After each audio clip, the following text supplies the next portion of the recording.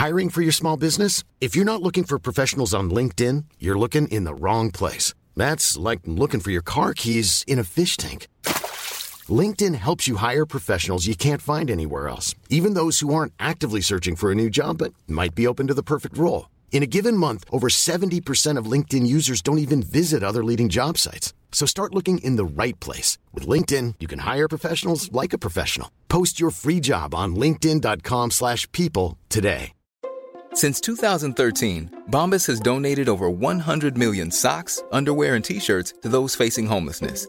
If we counted those on air, this ad would last over 1,157 days. But if we counted the time it takes to make a donation possible, it would take just a few clicks. Because every time you make a purchase, Bombas donates an item to someone who needs it. Go to bombas.com/ACAST and use code ACAST for 20% off your first purchase. That's bombas.com/ACAST, code ACAST.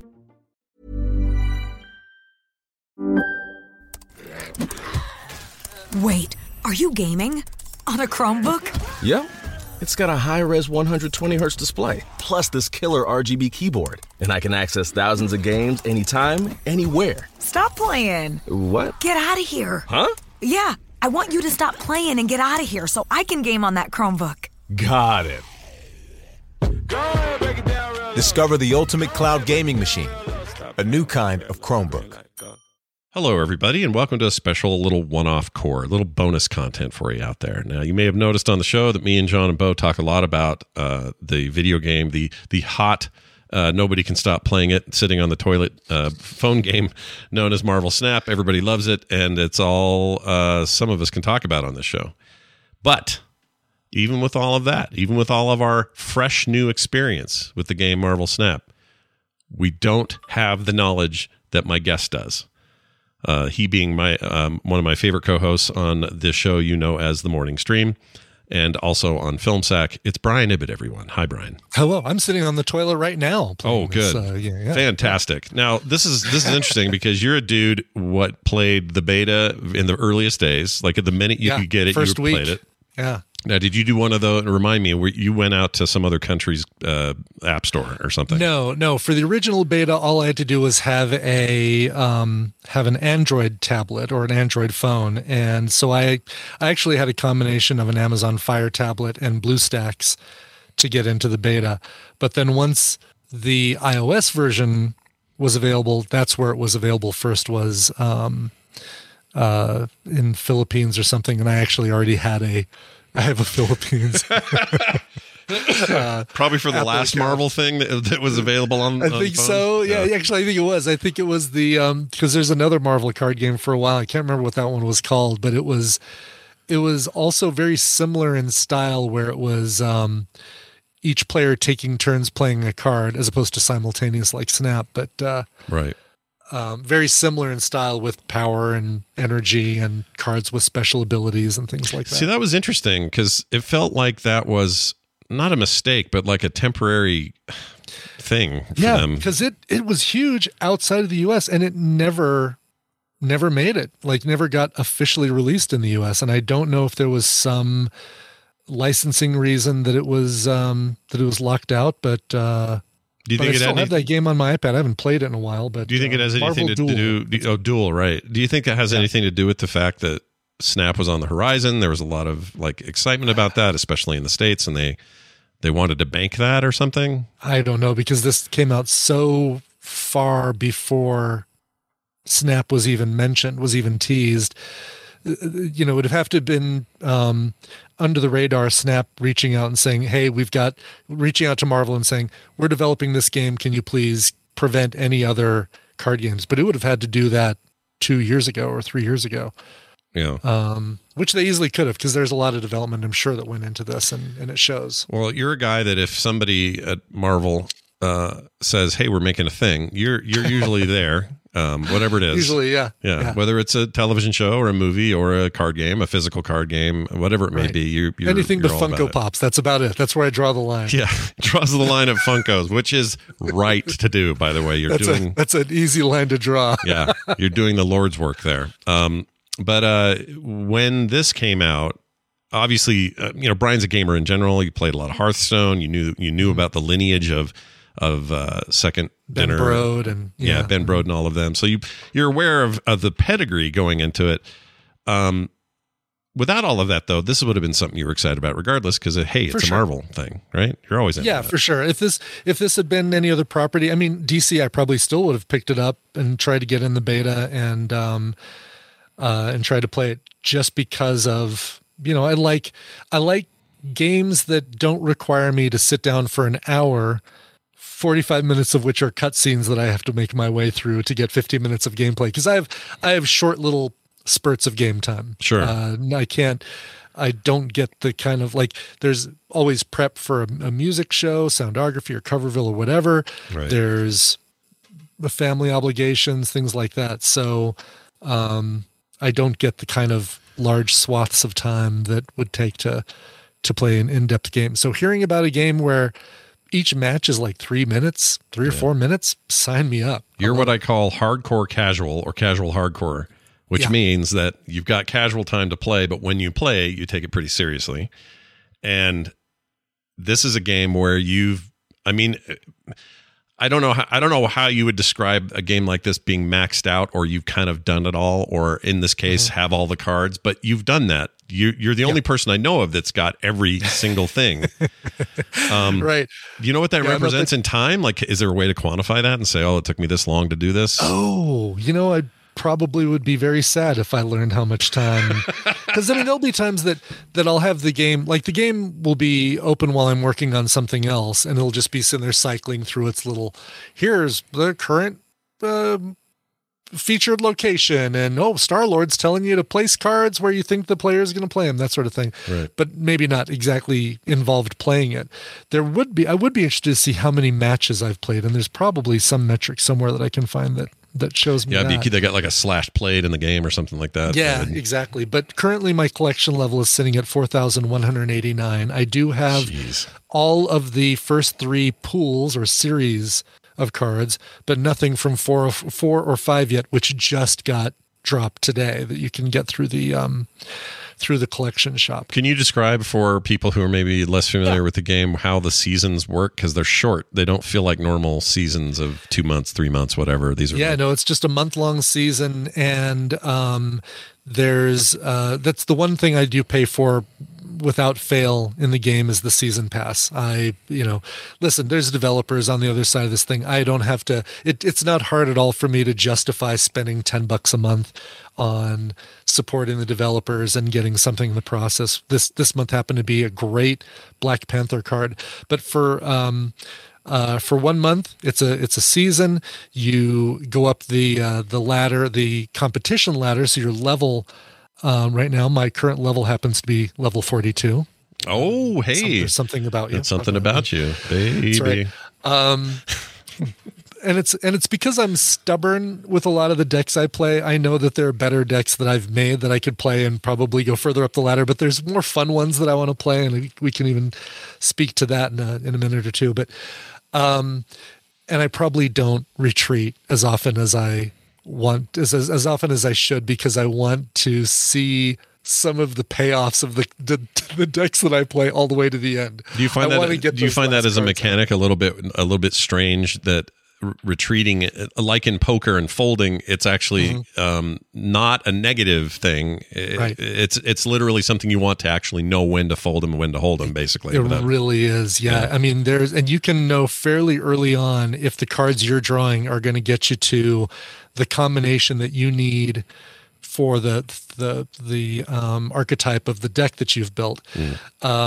You'll know early on if you've got, a good portion of those cards. And if you don't, get out. We get out while it's cheap. And I'll easily, as soon as my opponent snaps against me, I'll really take a hard look and say, do I think I've got enough to win? And if I'm not sure, if I'm not 80% sure or higher, then I'll drop out and just take the 1 cube cost as opposed to a 2 or a 4. It really does flip the script on the hasty exit element of gaming.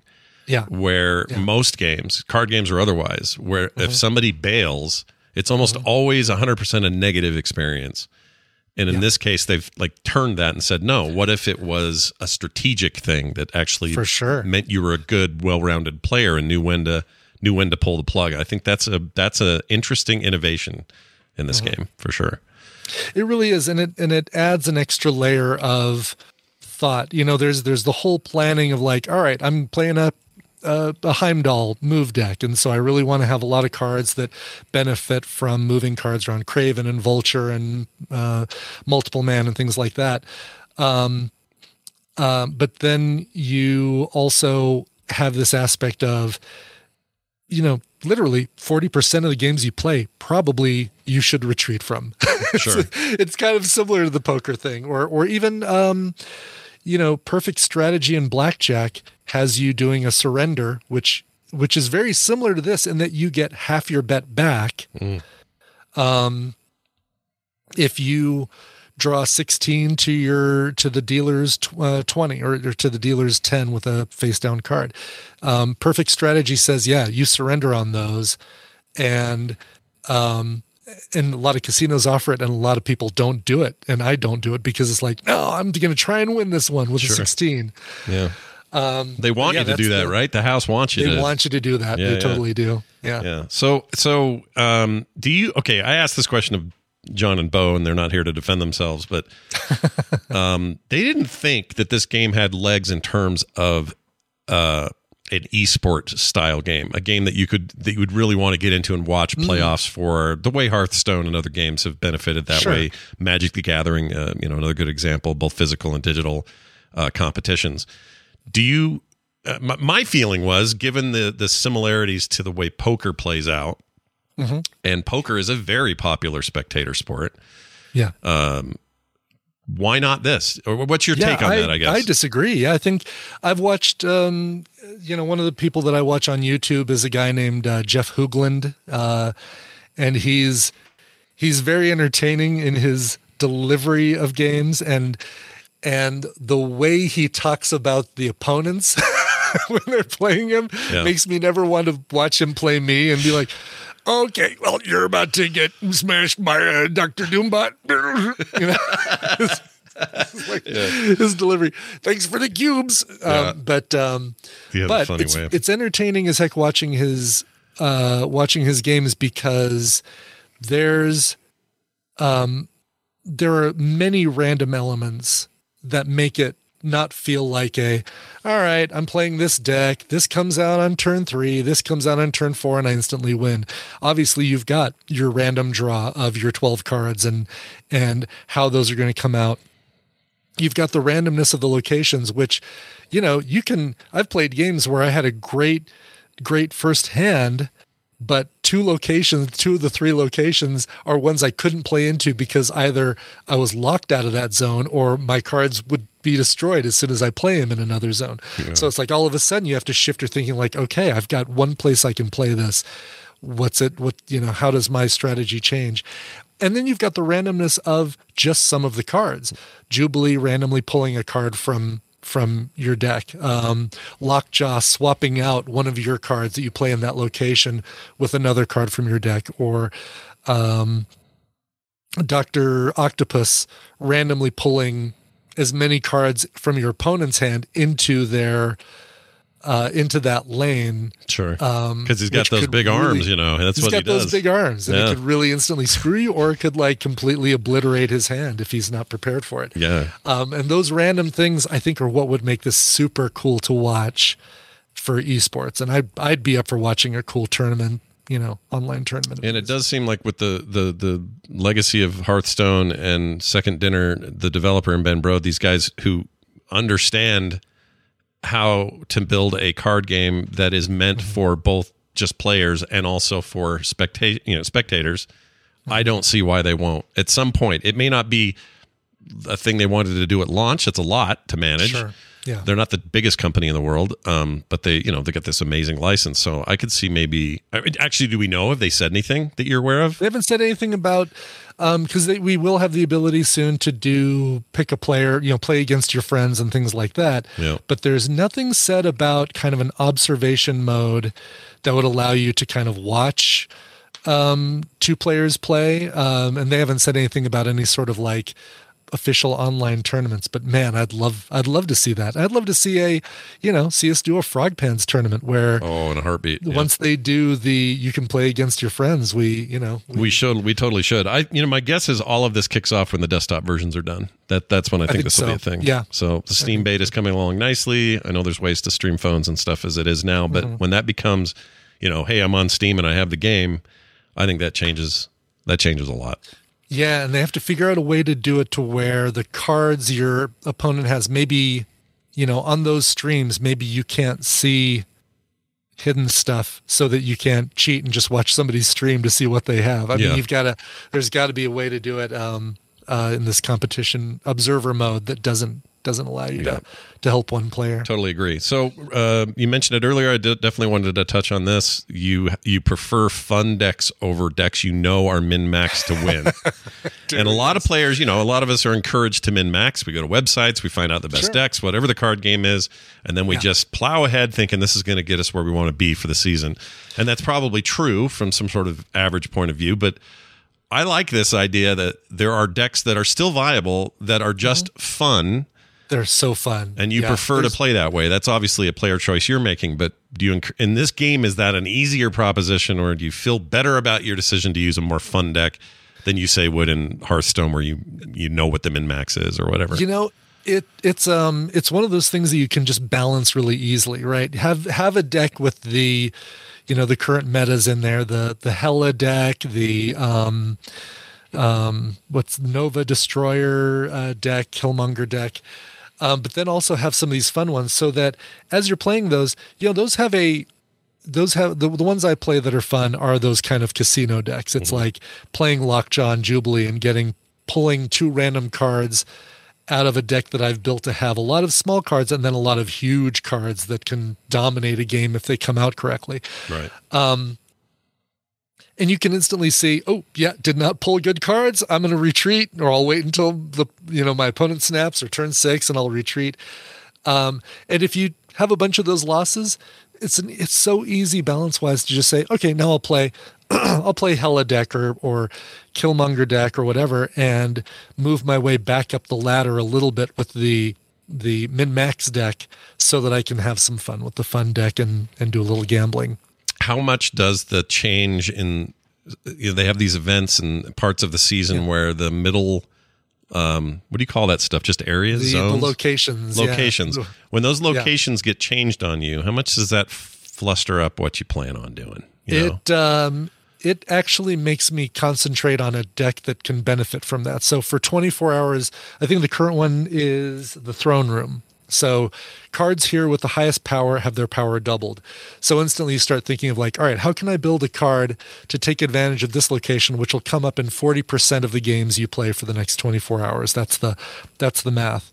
It's not guaranteed to come up, but there's a higher probability of that one coming up. So obviously Black Panther, which already doubles his power, so this would quadruple his power if you can get him out there. And keep in mind that as soon as a card comes in that's bigger, it will take away your doubled power and give it to the other card that has more power. Only one card or only the top cards will get that double. So you start thinking about these decks that can take advantage of that. And I love it because it adds one more challenge separate from just playing a game. You got your missions, you've got your these extra little locations that you got to focus on, and that gives a lot of variety and excitement to a game that could just be, all right, playing against a random player. Next game, playing against a random player, and that would get really, really dull really quick. Yeah, it would pretty fast. All right, final question. This is more of an aesthetic thing, but since you and I are both appreciators of art, certainly we like comics and all that sort of thing. Yeah. Favorite variants and least favorite variants of the cards, because the game is really, this is one of its important factors and draws for a lot of players, is that I'm going to get the entire collection of every Spider-Man they give me or whatever. So where do you land on that on both sides? I love this question because I least favorite variant is such an easy choice for me. I hate the pixel variants. They're so lazy. It's like saying, all right, let's take a good piece of artwork and now let's put it in Photoshop and turn it into 8-bit. It's like, oh, what a. And so you can look in my deck, and those are the ones I haven't even boosted or anything like that. They're all framed still. Those that they're never even gonna be out of their frames. Yeah, right. They're still in gray. Yeah, screw those guys. No shiny logo. None of that stuff has been happening to that. Yeah. Favorite variants, and I've been trying to. This is where like I keep saving up the gold from doing the season rewards and the the weekly rewards.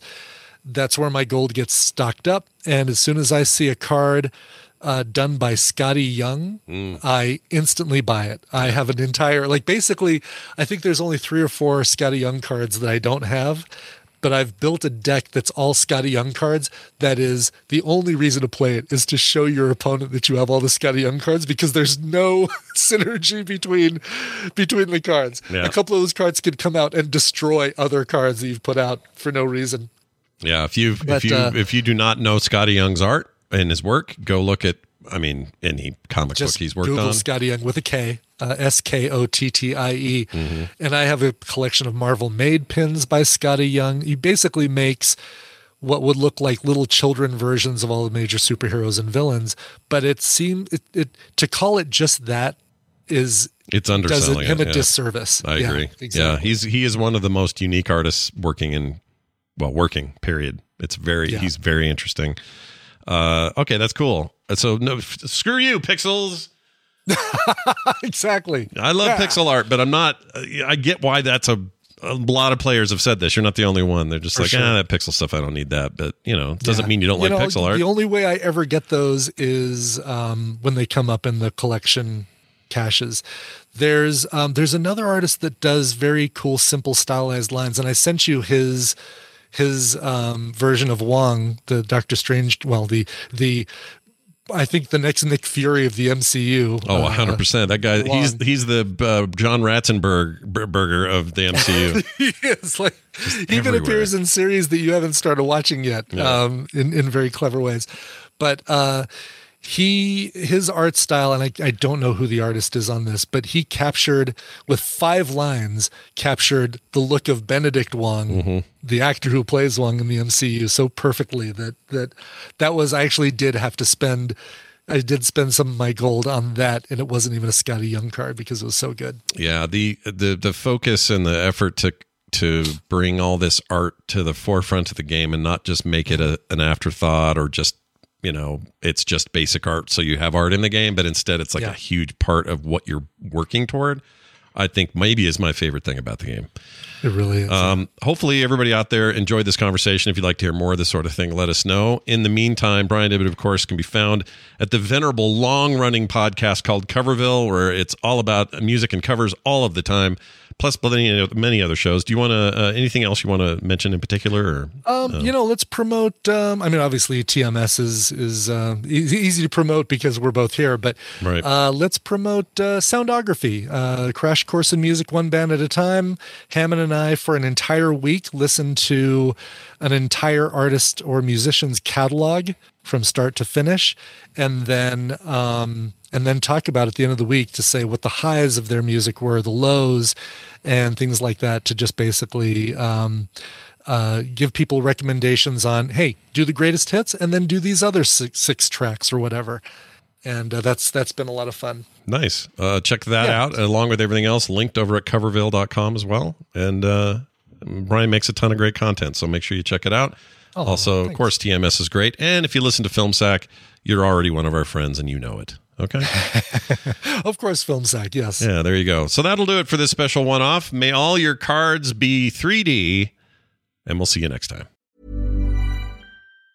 Hi, I'm Daniel, founder of Pretty Litter. Did you know cats tend to hide symptoms of sickness and pain? I learned this the hard way after losing my cat, Gingy. So I created Pretty Litter, a health monitoring litter that helps detect early signs of illness by changing colors, saving you money and potentially your cat's life. Pretty Litter is veterinarian developed, and it's the easiest way to keep tabs on your fur baby's health right at home. Go to prettylitter.com and use code ACAST for 20% off your first order and a free cat toy. Terms and conditions apply. See site for details.